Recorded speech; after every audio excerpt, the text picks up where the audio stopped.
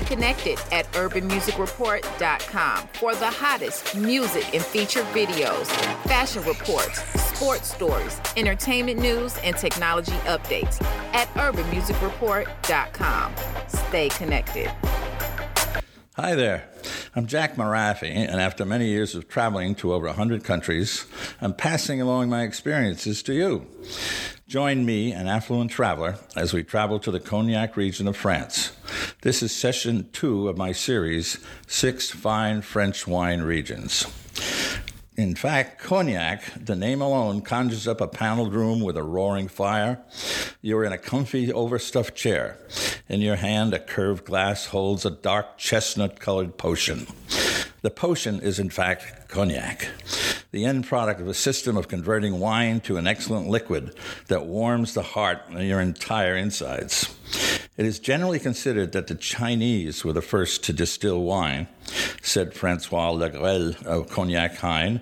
In order to make cognac, wine is heated in what is called the Charentaise method. And I don't get upset by these terms. It's roasted slowly in copper stills so that the alcohol is allowed to evaporate. But more on that later. It was the Germans that named it brandy. They called the result of distillation Gebranwein, which means burnt wine. But brandy is not cognac. Brandy is the generic name for any fruit wine that is distilled or roasted slowly. Cognac can only be from a listed zone in and around the town of Cognac. The British took credit for seeing the possibilities with the first mention of cognac, as they called it, cognac brandy, occurring in the London Gazette in 1689. But it was the Dutch who convinced the wine growers of Cognac to distill their bland, acidic wine so they could transmit it without spoiling and put the liquid in small barrels. They intrigued, told them you should do that. And this was always a war going on in Europe, and the small barrels were actually easier to move around. The Dutch are no dummies. Cognac is a charming little town which had become rich through the salt trade. Virtually unknown until the 9th century, the town of Cognac became an acknowledged business center when the King of France gave the town the right to trade the highly praised white salt of the region known as white gold. Salt was required to preserve meat, and I walked the cobblestone streets of the town of Cognac with many timbered 400-year-old houses, and it felt like I was back in the Middle Ages. The town was the second stop on the route to the holy city of Santiago de Compostela in Spain. The walls of the city were actually built to protect the many parishioners who spent the night there. Robbers were everywhere during the heyday of the route in the 11th and 12th centuries. The city is found down the coast from another powerhouse wine city, Bordeaux, which sits on the Atlantic side of France. Bordeaux, by the way, will be the third session in our series, 6 Fine French Wines.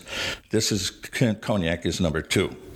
In Cognac, I wanted to see just how this world-famous salt was harvested, so I wiggled my way onto the crowd of fishermen. The fishermen rushed to comb the area. They raked the large, pure salt so it would dry in the sun. That's it. The salt here is called fleur de sel, flower of salt, and is generally considered the finest in the world. The city of La Rochelle itself was a vast trading port in the 16th to 18th century. A really cool reproduction of Hermione, the ship of the Marquis de Lafayette, is found there. Now, what does that mean? Lafayette set sail from La Rochelle to aid Washington in the United States fight for independence. Much of Cognac's wealth can be traced to the coastal trading until when brandy came back, as I referred, alcohol. It was preferred by the English primarily. The Dutch, who built and owned about 70% of the sailing vessels at the time, brought the brandy to many ports of Europe. The high acidic level, which came in handy for the making of brandy, kept the wine from spoiling for a longer time in the hull of the boats than fruity wine. So just how do you make brandy? Start with the Ugni Blanc, mostly grape, and maybe some Colombard and Fol Blanche. Again, there'll be no tests after this. These grapes have 2 characteristics perfect for cognac. They are late maturing varieties and offer good resistance to something called gray rot.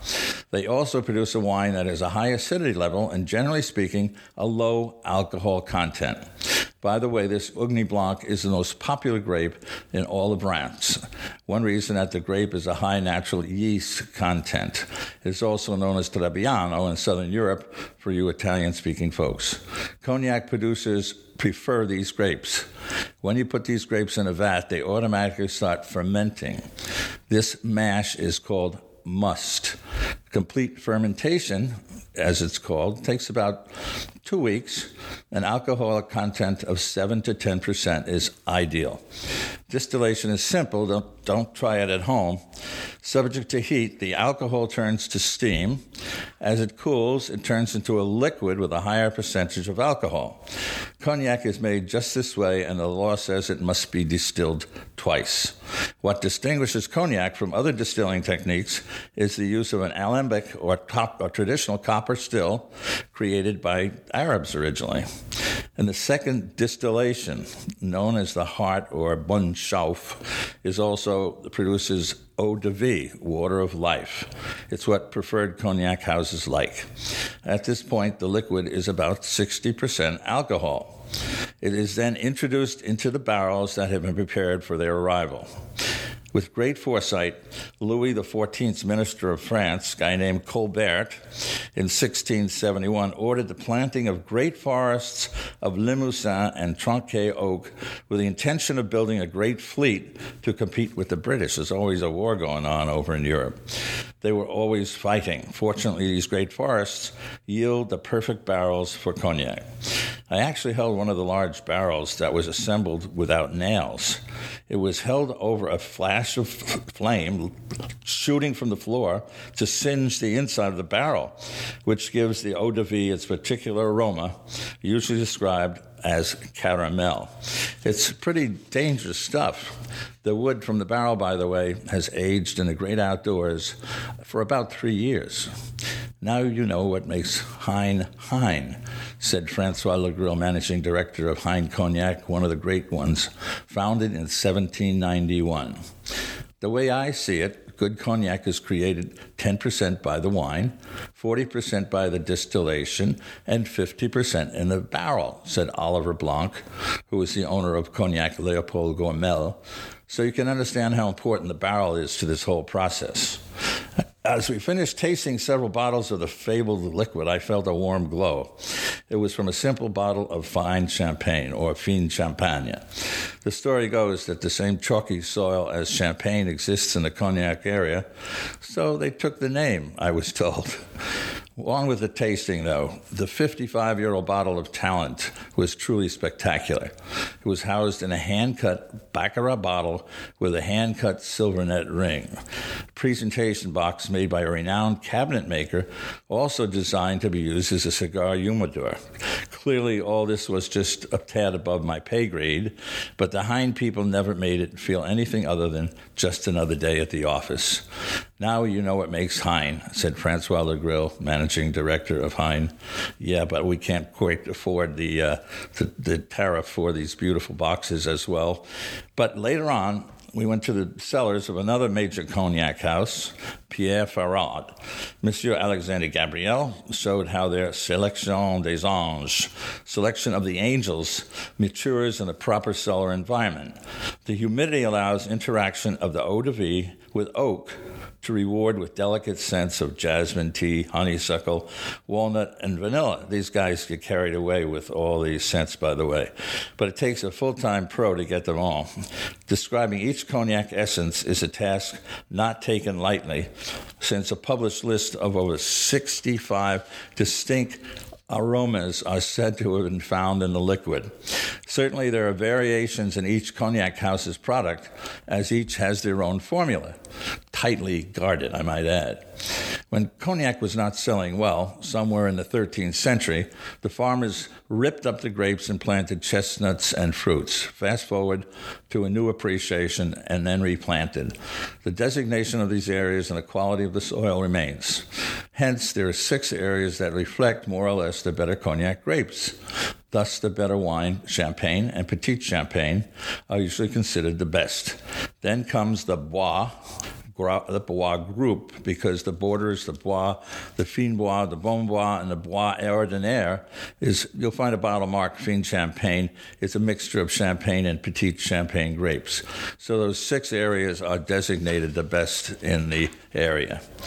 But the main reason to visit Cognac is to taste the Grand Marque Cognac houses of Hein, Remy Martin, Hennessy, Pierre Fardin, Lallemand, Courvoisier, Camus, Otard, and even newcomer Leopold Gourmel.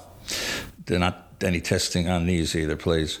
As the ratings of cognac houses are all over the place, you can't go wrong with XO, usually the best of each house.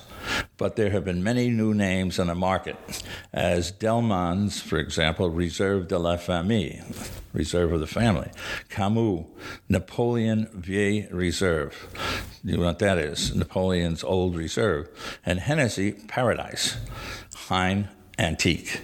Marketing has reared its inventive head.